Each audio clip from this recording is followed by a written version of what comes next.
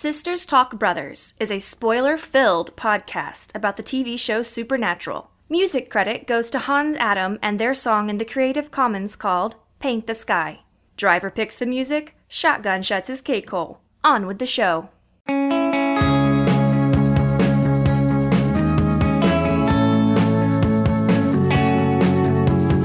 Don't waste time. Open your mind.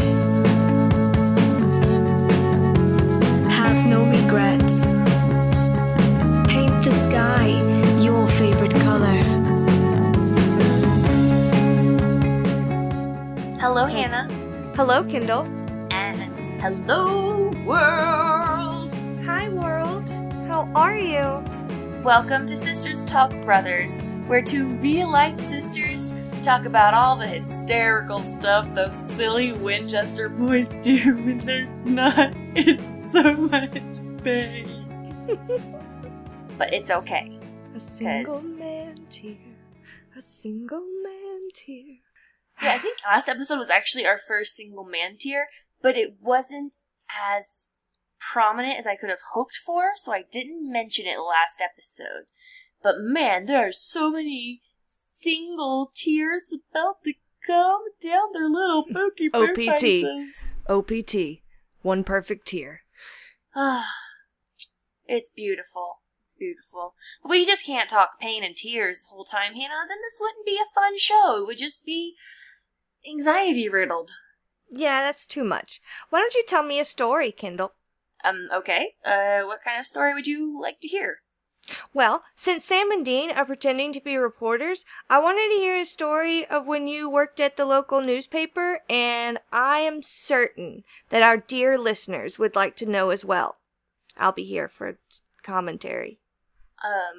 Okay. I helped establish the newspaper at my high school and thought I was going to go off into the big wide world and be a fancy journalist and reporter. And so I went up to the newspaper in town. There was a new newspaper. A new newspaper. For the new That was news. getting the newest of news. That was getting started. And I said, hey, you're new. You probably need some people. And I'm young I've and got fresh. good grades. I've got good grades. I won't be too terrible for you.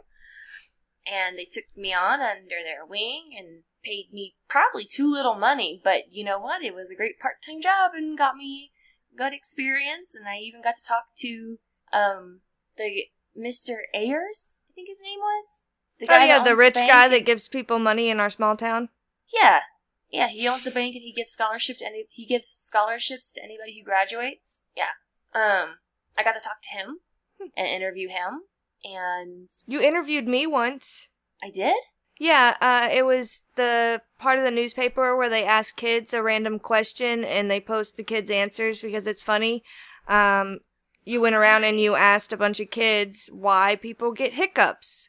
And I was like, well, it has something to do with, like, eating. Like, if you eat too fast, you get your hiccups because air. I don't remember that. I remember doing stories on, like, airplane fields, and I was in charge of the kind of weekly school, here's a high school update, and I did a very personal opinion piece when one of the kids at our high school died, and I got some negative feedback from that. Along with some I was just very honest in Right. it. And yeah, learned a lot of good lessons, I guess. And so then I went to college and I was like, I'm going to continue being a reporter. And so I got involved with there is a history of, like, I'm always there to be the first. Like, I was there when someone needed help starting the newspaper at the high school. So I was there and I helped them start the newspaper. And when our county was able to support a second newspaper, I was there to work at the second newspaper. And then when I got to college, and my university was looking to start an online newspaper or an online news source, I was there to work for the online news source. I don't go with the old shit. I want that Always new. moving forward. Always moving forward. What's the newest thing I can just hop onto? Because if you're there at the outset, Oh, what was they're that thing happy that to one have guy you. said about riding the shoulders of giants. Yeah, riding the shoulders of giants. Who was that guy that said that? I don't know. But I do know that if you start something when that whole thing is new for everybody, you don't have to be the best. You don't have to prove yourself as hard. Like, that's the whole reason why I took up soccer in high school, is because they had just started a brand new team that year. And I was like, okay, well, it doesn't matter if I suck at soccer because no one's going to be super great at soccer. And this way I can play for a team for my school and get that school sport experience and not just sit on the bench the whole time, because I'm not very good at the whole athletic thing. I'm built athletically, but the whole hand-eye or hand-foot in this case, not always the best. Yeah, that whole coordination gene just kind of sailed us by. Skipped over us. Yeah. I don't know, what else do you want to know? I was news editor at my school's online publication, and was in an editor's meeting when I had a panic attack, and I realized, oh shit, I hate this. I hate all of this. Oh god, I don't want to do this the rest of my life. And so I ran away to a ship that took me around the world. You also made a movie in college that was pretty cool. So you kind of like did really well in one field, decided it wasn't for you, explored some other fields, you know. And then ended up teaching, and then deciding teaching wasn't for me either. Yeah, no. Life is a melting pot. No, I don't think that's the same. It's not. But it's not. It is interesting where life takes you. It is. So yeah, that's my experience as a journalist. I know all about the interviewing and the calling. I once interviewed, so I did a lot of personal pieces for our hometown newspaper, and this one time I had interviewed this really old couple that came in to tell their story. I don't remember how I found them or what was going on there, but it was a situation where he had been like 30 years old and married, and she was like 16, and they had met and fallen in love, but, you know, that's not okay. Pedophilia and gross and also adultery, and so it's like super not okay. So they never did anything, but then later when she was like in her 50s and he was like in his 60s, or however that math works out, because math is hard, they got back together and then they like lived the rest of their lives together and were happy. Wow. Yeah. It was a really weird story that I was like, this is going to give a lot of people the wrong message. But I can't deny that you guys are together and happy now and have a... I mean, maybe don't it's date the message minors, is people. Wait until they're of age. Just wait. No, don't even... That's the message. Don't even look just at wait. them. Don't even wait. Like, not. I mean, you definitely wait. Just don't pretend they don't exist.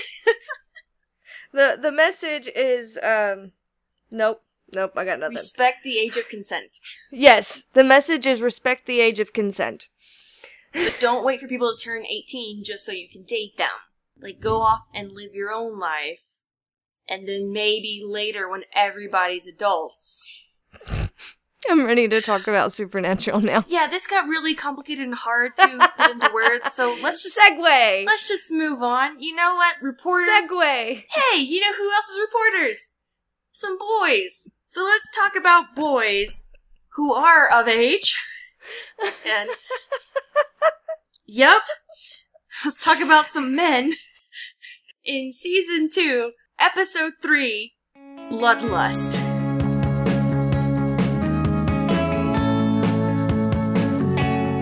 Our recap features a lot of Papa John, while Wheel in the Sky Keeps turning.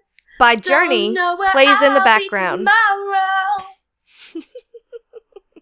Yeah. First time I heard that song, Hannah, Yeah? and like vision is emblazoned in my mind.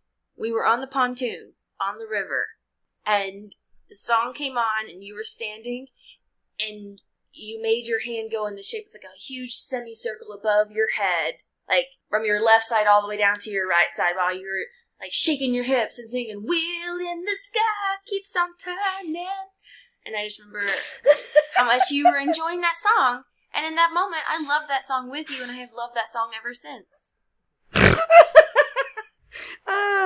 I have no recollection of that at all, but I don't doubt it for a second. What, that you would sing along with the song and enjoy it? Yeah, I believe that too. And like have a choreographed little routine dancing. I mean, it was a very short routine, I'll give you that. There were no further dance moves to accompany it. It was a very short show. That's but me. Riveting while it lasted. Riveting while it lasted. Title your sex tape. Oh God, I hate you so much. Oh God, it's true. You love me. God, it's true. Anything else you want to say about that dang recap? No, that's all I have to say about it. It's a good song. Yeah, that was all. I was just like, wheel in the sky keeps on turning. That's the best thing about that recap. What are you talking about? Wheel in the sky, nothing else matters. Let's just get on to the dang show. So, where did this show start? Well, like where most good murder mysteries start, in a park at the nighttime, with a lady running breathlessly down the trails of the park, and oh my gosh, it's thundering so much and raining, and is providing ambiance to the story. She's breathless, she's panting, she hides behind a tree. It's Red Lodge, Montana, which is a real place. It is also called Carbon County, and she's thinking about this, and she's thinking, oh, it's a real place, but maybe this is a dream. But it's not. She's running, and she's running, and she's falling. She's being stalked by a man in a hat. She finds another tree, and she hides. She thinks she's safe. She reaches her hand around to see. Is he gone? But he's right there beside her, and he beheads her with a sickle. Cut to the fiery title scene. It's intense. It was really intense, and I just love that apparently Gordon wears a hat when he hunts. Because at no other point in the episode do we see him wearing that fucking hat except when he kills her. Well, Hannah, that's his special forest hat. He's really worried there might be falling sticks or twigs, monkeys throwing poop. Because you know, monkeys love the trees. Oh my God, are you being racist right now? No, I was thinking of Eddie Izzard. Oh God. Not many monkeys in France. Fit on the ground, fit in the trees. Generally just pretty trim. I'm gonna fling poo at you. I'm gonna fling some poo-poo at you. So he has his special poo-poo prevention hat. Alright, forget the monkeys. He has the hat to prevent his head from getting pooped on by birds. There, you happy? Yes. It's his anti-bird poo hat. Well, like, growing up, Mom always told me not to shake the branches of trees because bugs would fall in my hair. So he wears hats to keep bugs from falling on his head.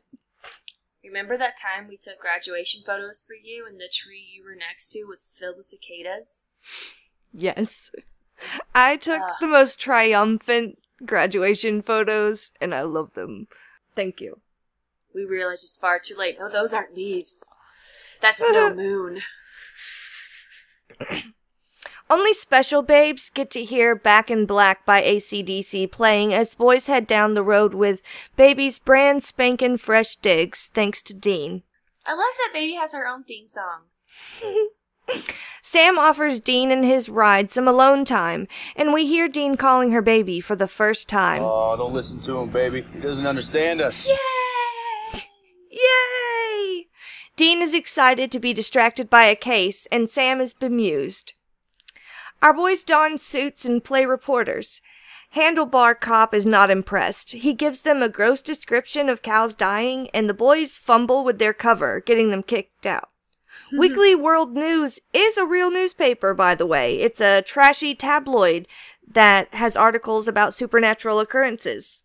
I know, and as soon as this beautiful, beautiful caricature of a cop heard them stumble over Weekly World News, he immediately knew what it was, and he was like, just get out. No. It's not cow mutilations. There's nothing going on. It's... Get out of my house. They then play morticians to get their hands on dead things. Looking for clues, Dean makes movie references and Sam gets squicked. Can you give me a bucket?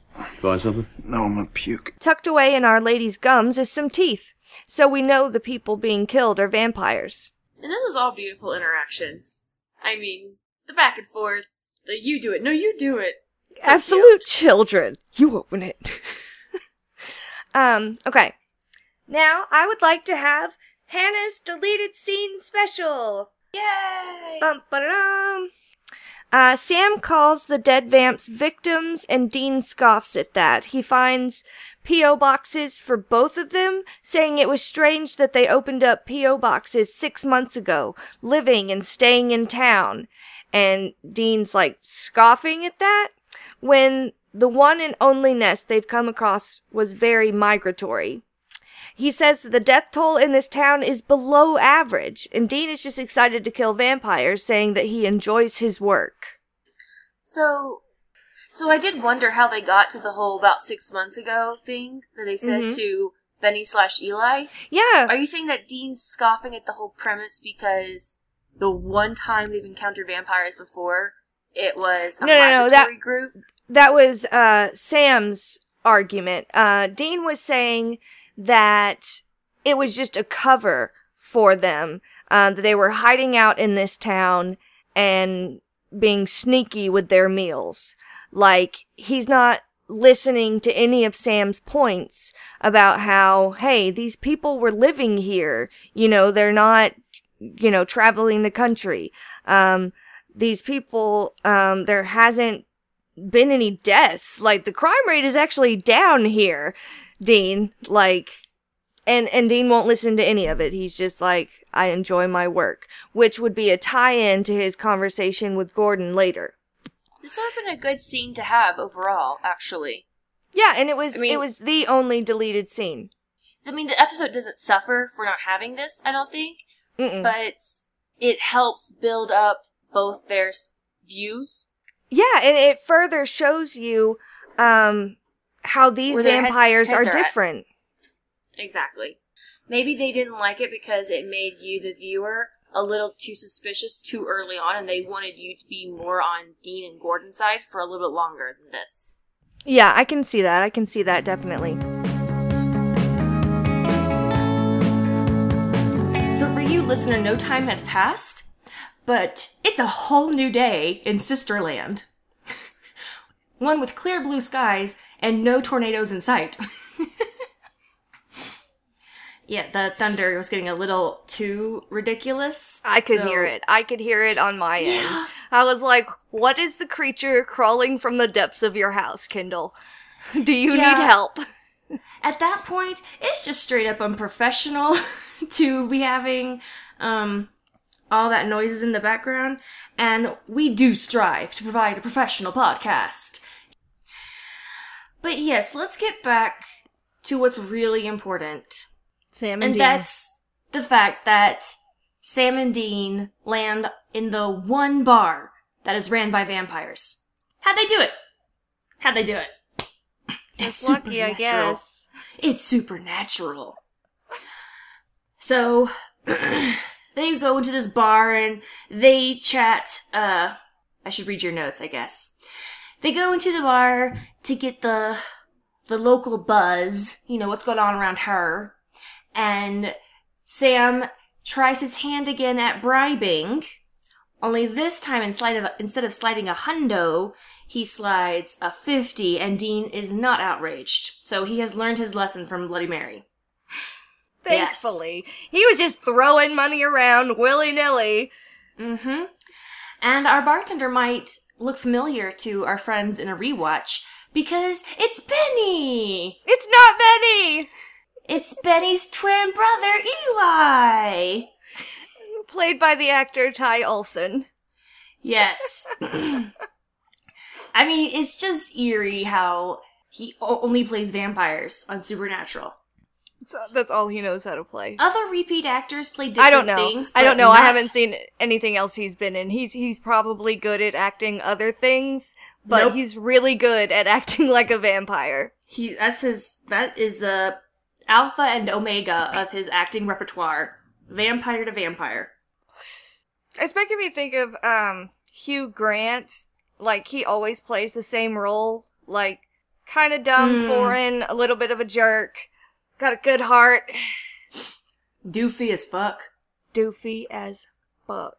Mm-hmm. The only... Because, see, Hugh Grant, he can only play himself. He's not even acting. They just throw him onto movie sets, and he rolls with it. Now, I will say, Hannah, I definitely prefer Ty Olsson with a Cajun accent. I love that Louisiana drawl in his mouth. Yes. It's been tough walking the line here. All those years in purgatory not having to deal with the hunger. Yes. I wasn't a huge fan of Eli, because Eli wasn't talking right. No. I prefer Benny to Eli, definitely. Absolutely. Well, anyways, Benny's twin brother tells our boys, yeah, there's a farm just down the road up yonder, you know, that they just moved in 6 months ago. But we know he's lying. Those are normal folks that moved in up at Barker Farm. Yep. And this whole time, a man in the corner has just been watching these boys. And as they leave to go out of the barn, oh, sorry, it's a barn, out of the bar. Just We're one talking letter about difference. Farms, right? There's a lot of farm talk in this episode, so it just felt right. I don't know about that. So they leave the bar, and as they leave the bar, the man that has been just staring them down the whole time is gone, leaving only mostly empty glass and a lit cigarette. Which, since when did Gordon smoke? I mean, Is it stress smoke? I don't know. maybe Maybe he Gordon used. smokes and he wears hats because he is an old school gangster. Maybe he does enjoy a smoke with his drink, Yeah, see, But- yeah. but not a 50s gangster, I don't think. But He wears a hat and he smokes. so he's a 50s gangster. He's with the mob. Okay. Well, this man misplaced in time wanted to have a smoke with his drinks later, but Dean and Sam were both like, hey, we don't smoke. It, like, interferes with our breathing. Would you mind terribly? We do a lot of running. Yep, it's, this job is really active, and we really want to be aware of our health. Fucks with my cardio. Dean, in real life, would be a smoker, though. He would. That's actually, in Kripke's original notes. Like, yeah, Dean was a smoker. He smoked Marlboro Reds. I prefer the non-smoking version, but I usually prefer everything non-smoking. But, yeah. I can't really talk. I'm a smoker. It's terrible. Don't smoke, kids.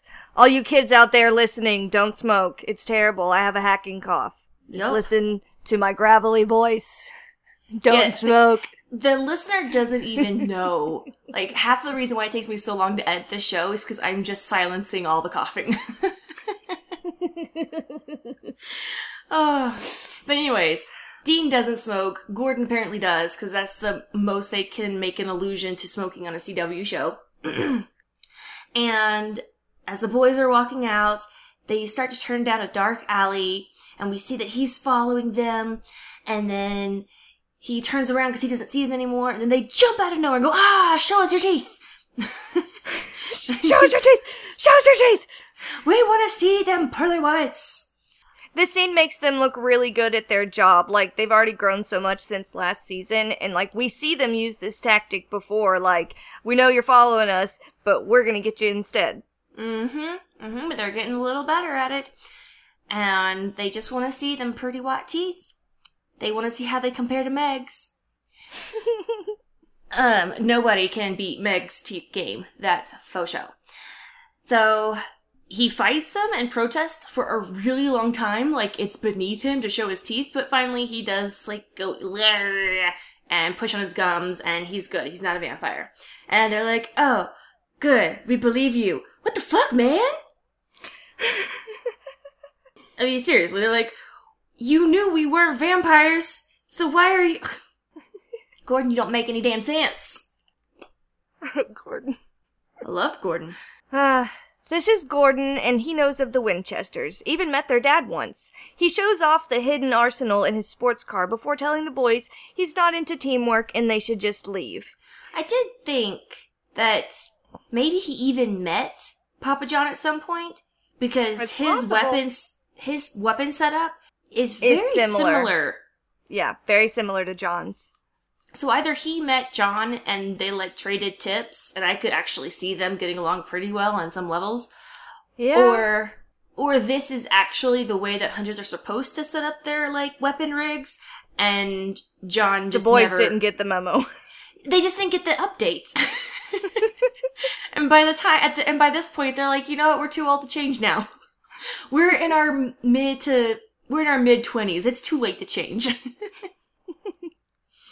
The boys look at each other like, did he really just blow us off? We're the fucking Winchesters. They're like, who does this guy think he is? We cut to a man just doing his job somewhere, night security at a plant of some sort, I'm guessing. Sawmill. When suddenly, it's a sawmill. Thank you, Kindle. Thank you. I was at a loss. I was like, I don't know where the fuck this is. When suddenly, Gordon attacks. And we see the man flash teeth, letting us know he's a vampire. The vamp is just getting the best of Gordon when Sam drags him away and Dean slices the vampire's head off with a saw. Gordon looks good. Sam looks mortified. No. Sorry. Gordon looks proud. Sam looks mortified. Now, I really thought Mm-hmm. there's gonna be another vampire scene in a sawmill at some episode in the future, right? Where Sam has the chance to not kill a vampire and instead saws that person's head off, and Dean looks on mortified. Drawn an absolute blank. Maybe it's Sam beheading something somehow. I remember Sam taking Vampire Gordon's head off with razor wire, and Dean was just like shocked. Maybe that's what I'm And remembering. then he was like shocked and proud. Like, I can't believe you just chopped his head off with freaking razor wire. What I'm remembering is like a slower, I'm with purpose and intent killing you. I don't know. But this whole scene set up felt so familiar that I almost thought for a second that Sam was going to be the one who saw the head off the vampire. But I knew it was too early for Dark Sam. Yeah. So, yeah. Alright, well, I'll just tuck that away in my head and in the future be like, Hannah, remember 60 episodes ago when I said this? This! We'll get back to it. Yeah. Later. Back at the bar, Dean and Gordon toast to the kill. Sam is a little more morose about it all and decides to call it a night. He no take no shots. No shots. No shots for Sam. No shots for Sam. Because he's got bad aim. Dean Dean and Gordon. It all connects. Dean and Gordon swap stories, real bonding time that's supposed to make us feel for Gordon, but he's not telling us the whole story. It gets Dean to open up some about his dad's death, though, so that's good. And then Gordon gives bad advice. That was my thought during this scene, too, that on the one hand, this is pretty good therapy for Dean, just the fact that he's talking about it, but this is the wrong person to be talking to.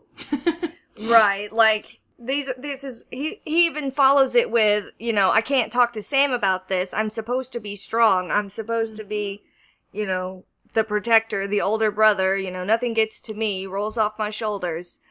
But you know what he struck needs me in this conversation? Tell me. The fact that Dean didn't really embrace being a hunter in the hunting life until he was 16. Wow. Yeah. I mean, that was 15 years. Well, let's see, no, the thing happened when he was 4. So let's say like 11 to 12 years of him having other hopes, dreams, and desires. It's a significant amount of time. Aww. Mm-hmm. Baby Dean. Baby Dean. Never had a chance. Back at the hotel, Sam calls Ellen, learns that Gordon is a good hunter, but not safe to be around. Gordon gives Dean a speech about black and white, no gray, tells Dean that Sam isn't like the both of them. So, I believe it's time to name That monster!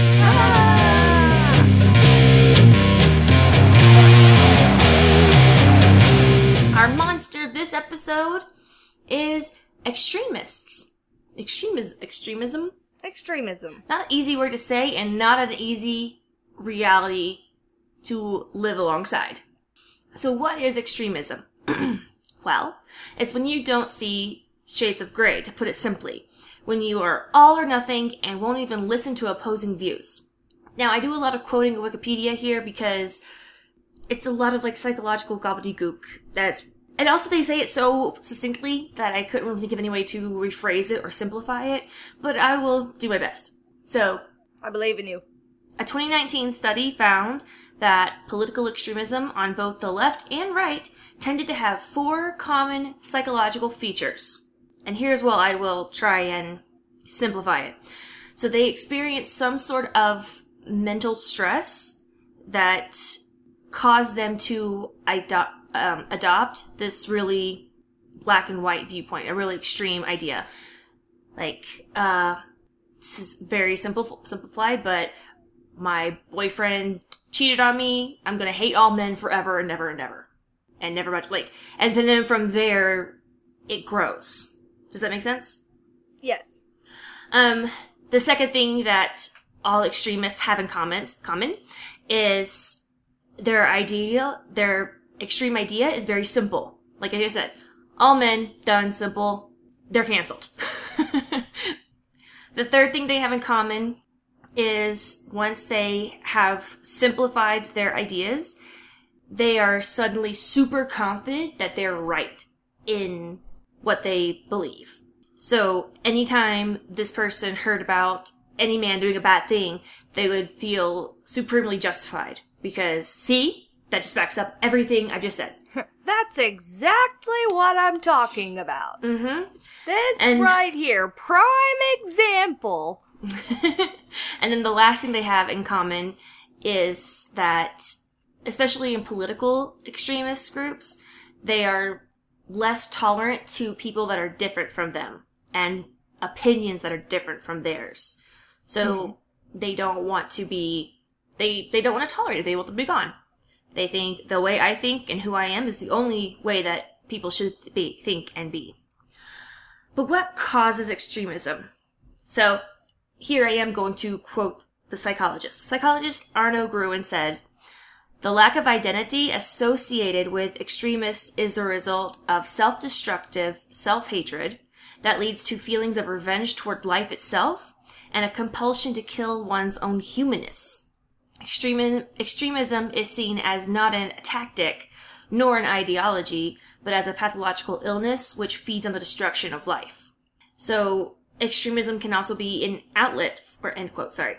And extremism can also be like an outlet for people who have experienced a bunch of loss, experienced a lot of rage, and they want to channel those emotions in a way that matches those emotions.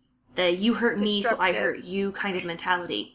And we really see that with Gordon. He experienced something super traumatic. Yeah. And the only way for him to handle it was to narrow his focus down to all vampires are bad and all vampires must die, even if that means, as we'll see, killing my own sister. So, yeah. I mean, so it's safe to say that all hunters have their issues, and everyone reacts to trauma in different ways, because there are some people in the supernatural universe alone who have had traumatic things happen to them and didn't even get into hunting, like Max Miller's family. Mm-hmm. And to an extent, we could also say that John had some very extremist views. Absolutely. And that'd be something you to will look for. follow my orders. You know, my word is law. You know, if you can't follow my rules, you can get out of my house. I do think that with John, it wasn't as simple. And I think simplicity is key in the views of extremists.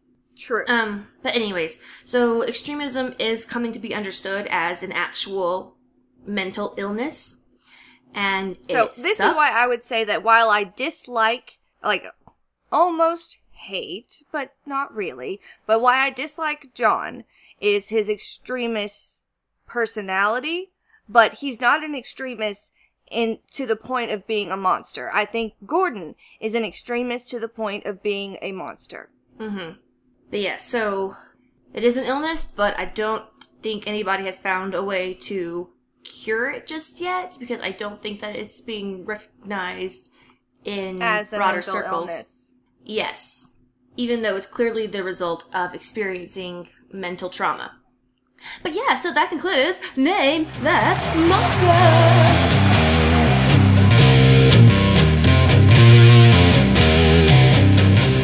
Well, this is a fun topic. Can we go back to the supernatural boys?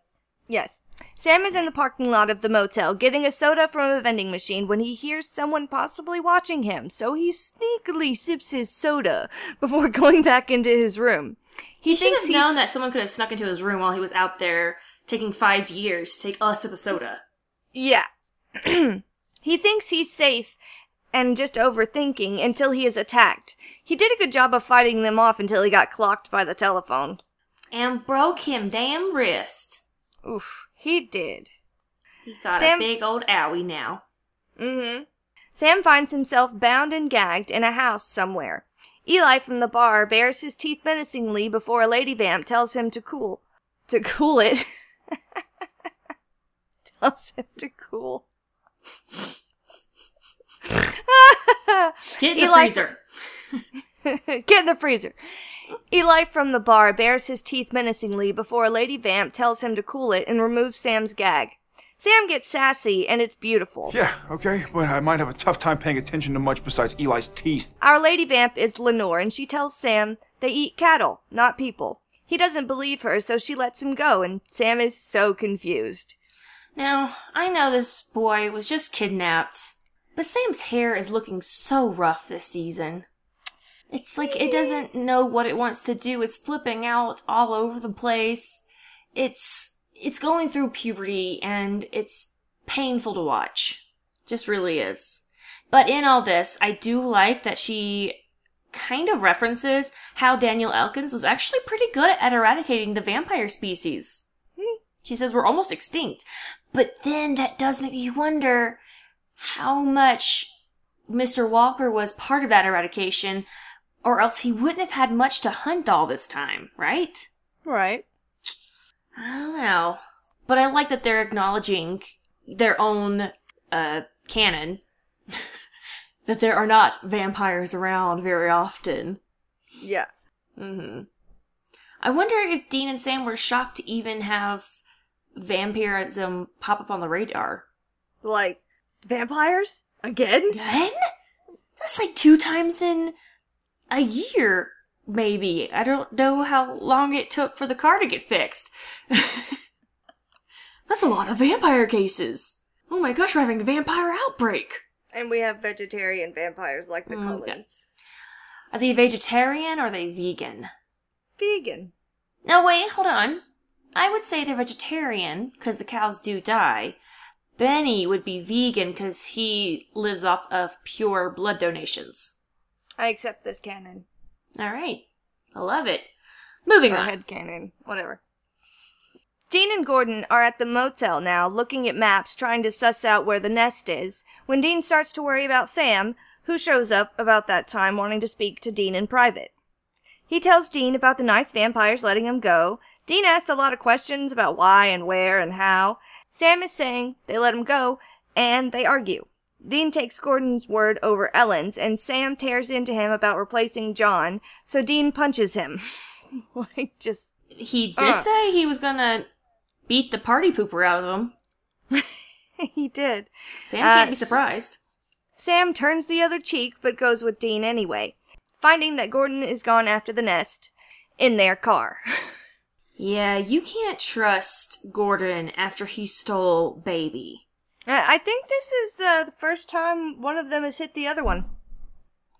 But it won't be the last. It will not be the last. So hopefully now Dean is believing Sam a little more about his instincts, but we don't know.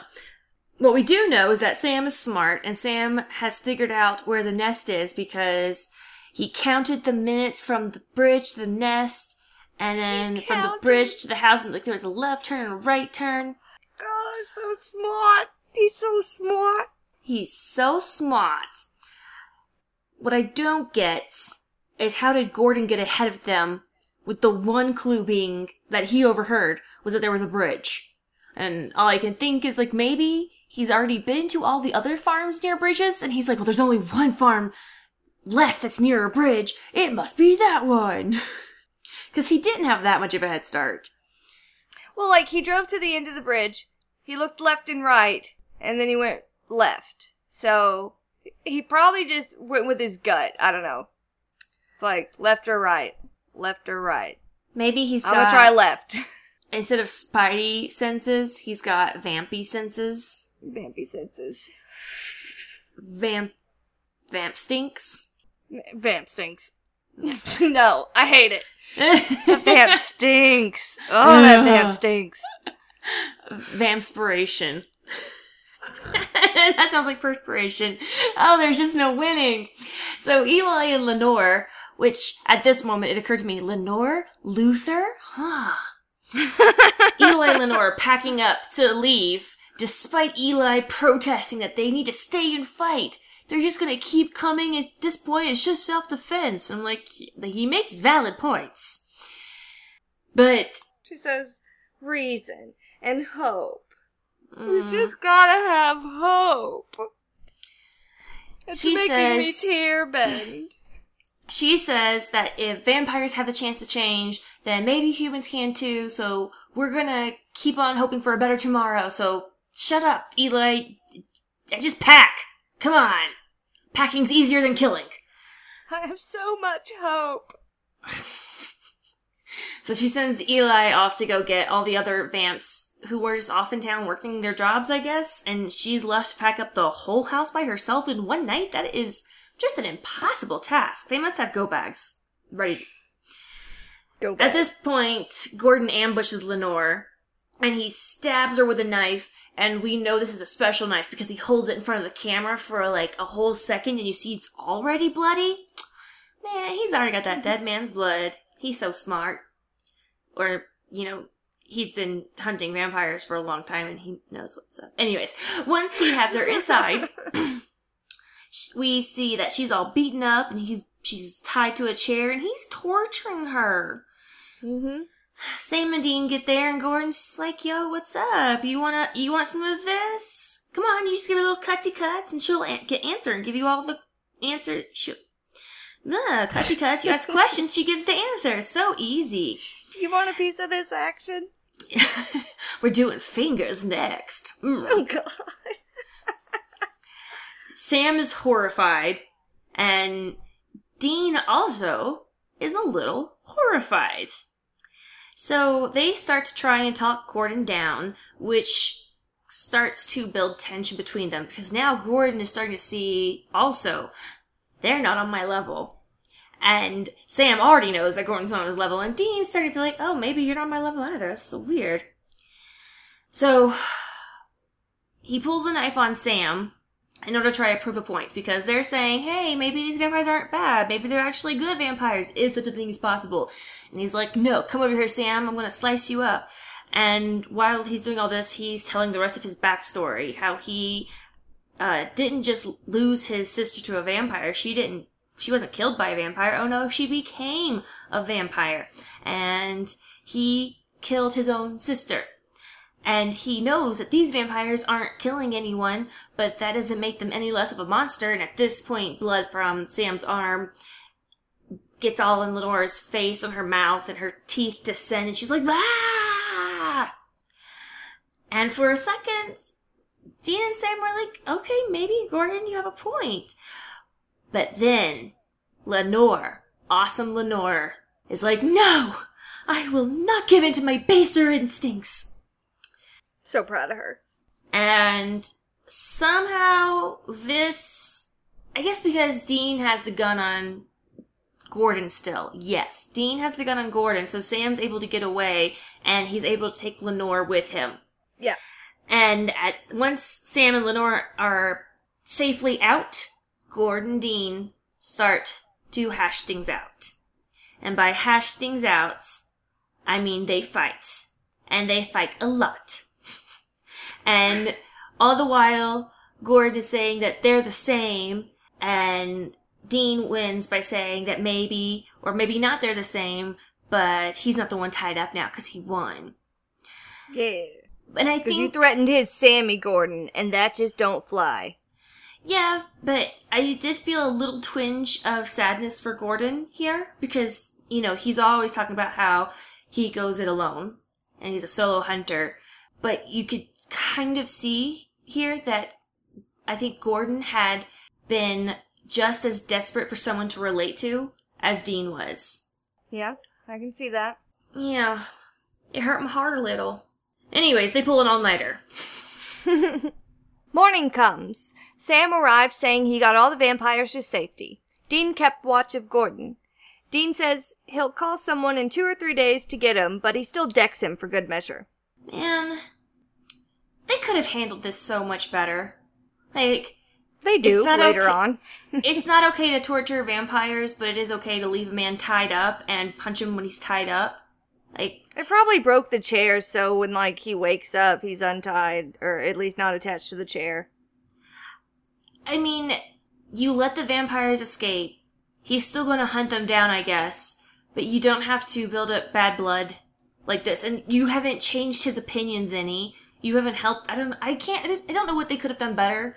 But Dean is so aggressive towards Gordon in a way that I can't fully understand. He threatened Sammy. He didn't really threaten Sammy. He just gave Sam a little cut on the arm to prove a point. Well, like, I also think it has to do with Gordon killing his sister. Like, Dean couldn't do that. We see throughout the season, like, he doesn't kill Sam, ever. Okay, Ever. but Dean didn't have his brother turn into a vampire when he was still a teenager. Like, Dean doesn't know how he would have handled it. Fair enough. You know what it Gordon's a could be? monster.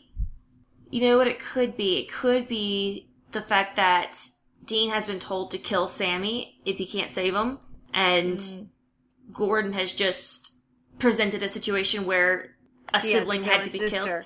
Yeah. And he's in such denial of it. He's, like, so against killing Sam that the fact that this guy had to do it, like...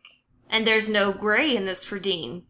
It's wrong to kill your sibling. He's so terrified of that possibility in his future that he completely rejects it, and he rejects all possibilities of killing your sibling. And takes it out on Gordon. Mm-hmm. Dean got a little extremist this episode, too. He did. Mm. On the way I'm glad to the we car, solved this. On the way to the car, Dean wants Sam to punch him back, but Sam says no. They have a chick flick moment about all the things they've killed in the past, and if they were in the right all those times. Sam says he'll stick around to be a pain in the ass. Now, what's interesting about this, Hannah, is that it's not Sam who's suddenly wondering. Their positions are reversed, as Dean's the one questioning the morality of it all. And somewhere around here, I realized that Dean's in John's jacket, and Dean's suddenly questioning everything John ever asked them to do. And we get that famous shot of Dean thinking by the Impala with the dramatic sunlight causing a lens flare. It's because John's not around anymore to have that pressure on Dean. So maybe now Dean feels the freedom to ask those kind of questions. He has room to grow. Oh, John was a ball and chain around Dean's neck. Yeah. Oh, that's so sad. You know what else is sad? Themes! There are some pretty sad themes. Yeah, I will give you that.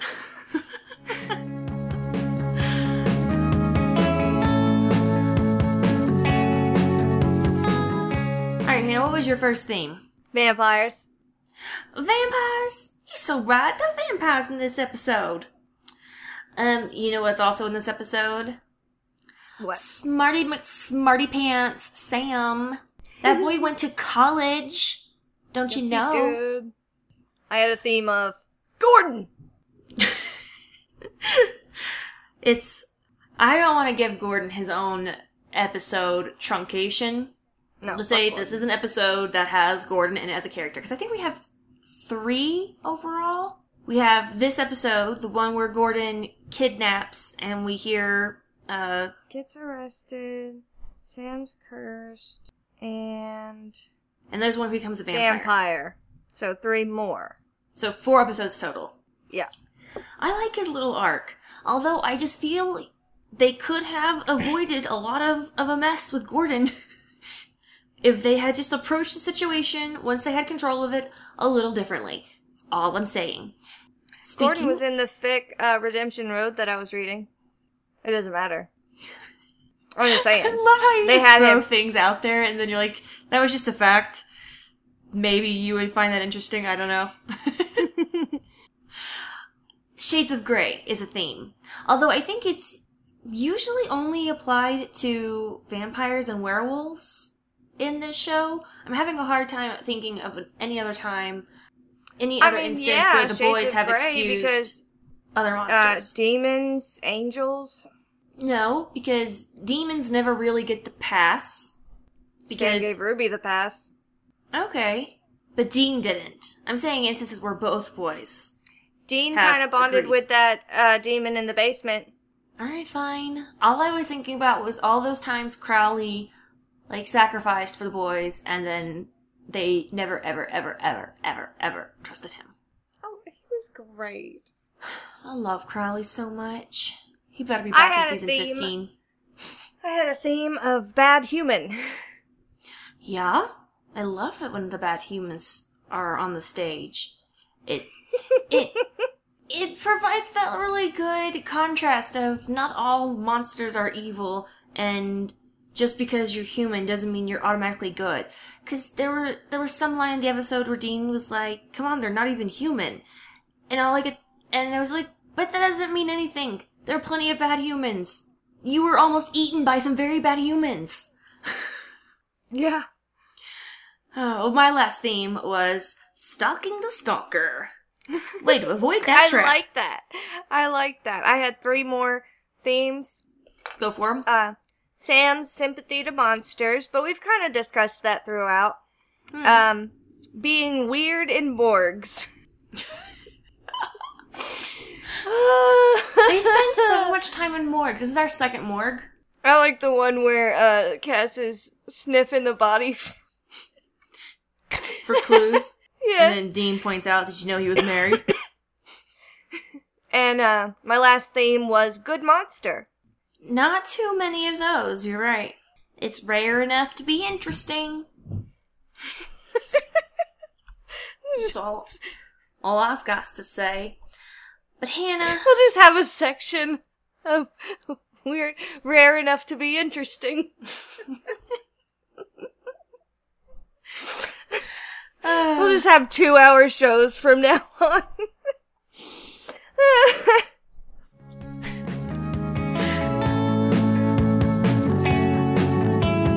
When you're surrounded by darkness. Hannah, Kindle. what was rare enough for you to hate? Gordon. Why do you hate the interesting characters? Listen to me.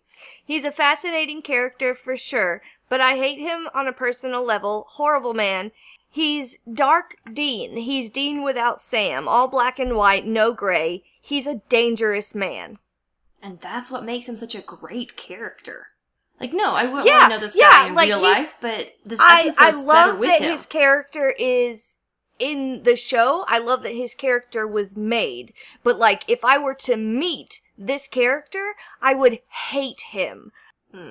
So, good for the show, bad for me.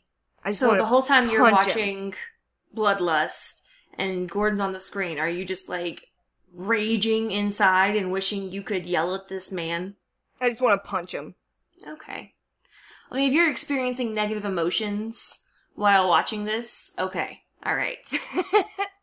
I cheered when Dean decked him one more time. I was like, yes! See, I felt like I disagreed with that. I was like, Dean, you're not being the bigger person. I mean, I agree with you. They haven't changed his mind. They didn't try to, help him in any way, help him see another way. They just beat the crap out of him and left him for dead. Yeah.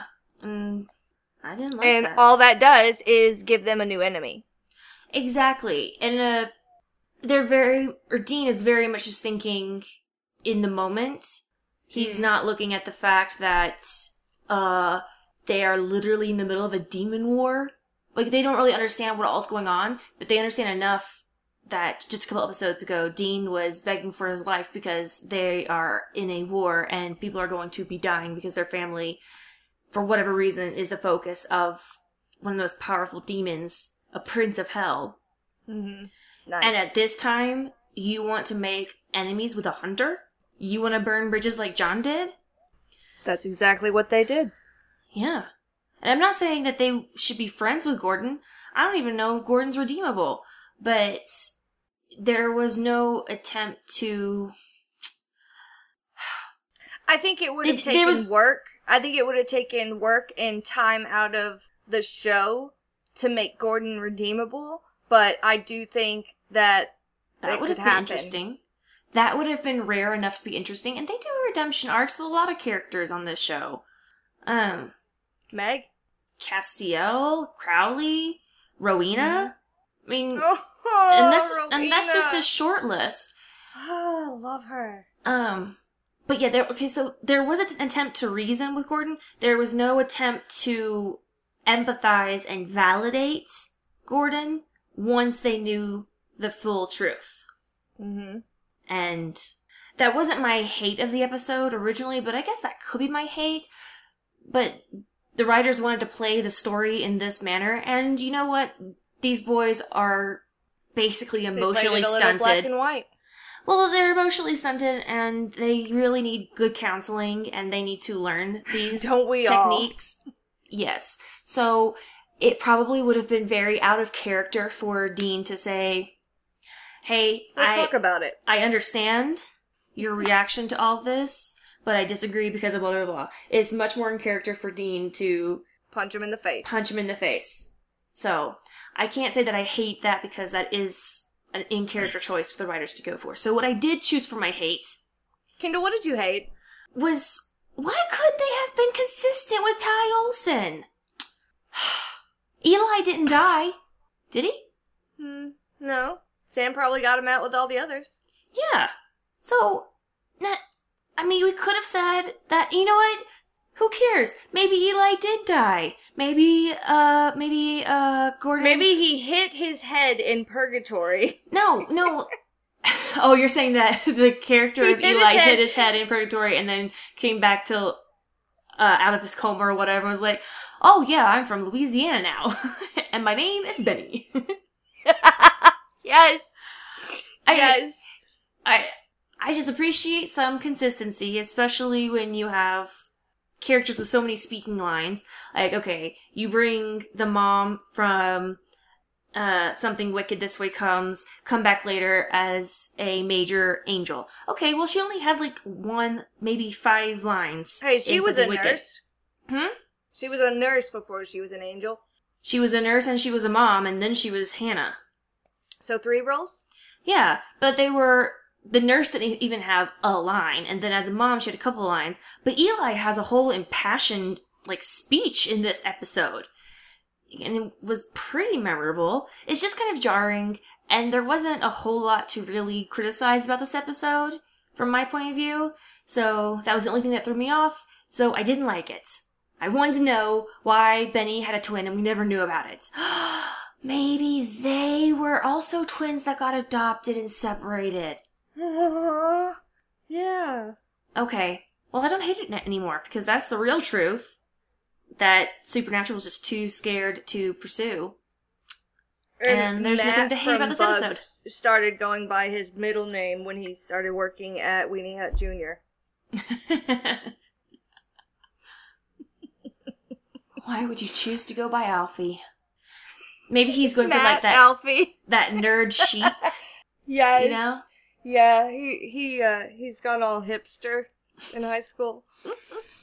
Alright, well, Hannah, what did you love? I loved Lenore. She's fighting so hard to peacefully live. The way she was able to hold back despite Sam's blood dripping on her face. We have no idea how hard that must have been, given who knows how long she's been without human blood.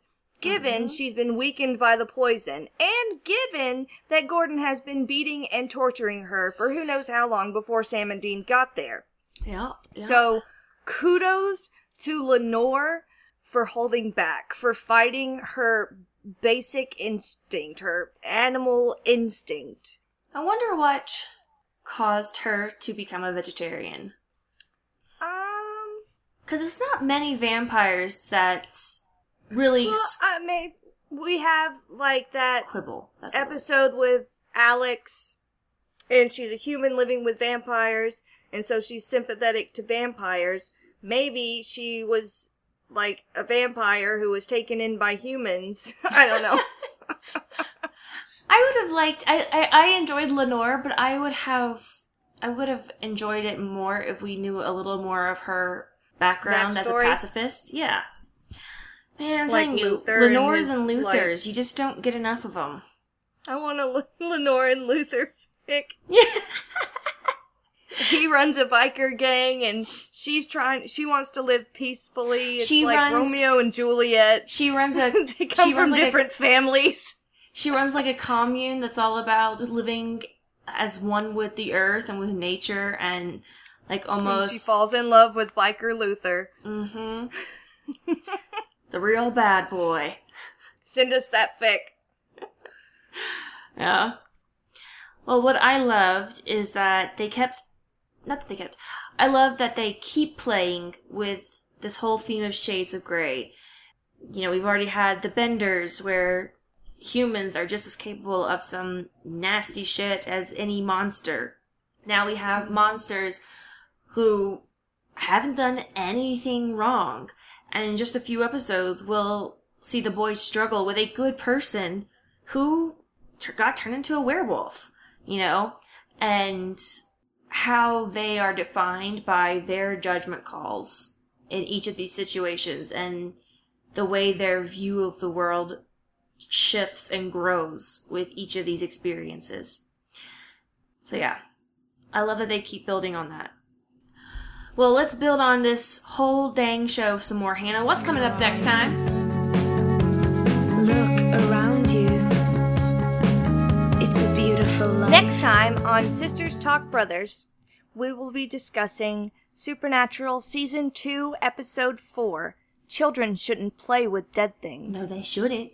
Dean and Sam assist Neil Devine, a heartbroken college kid who consoles his longtime crush after her breakup and then loses her in a car accident. Determined to have his feelings returned, Neil uses necromancy to bring her back from the dead. His efforts backfire when she returns as an angry and vengeful zombie, forcing the brothers to stop her after she kills her boyfriend Matt and the girl he cheated on her with.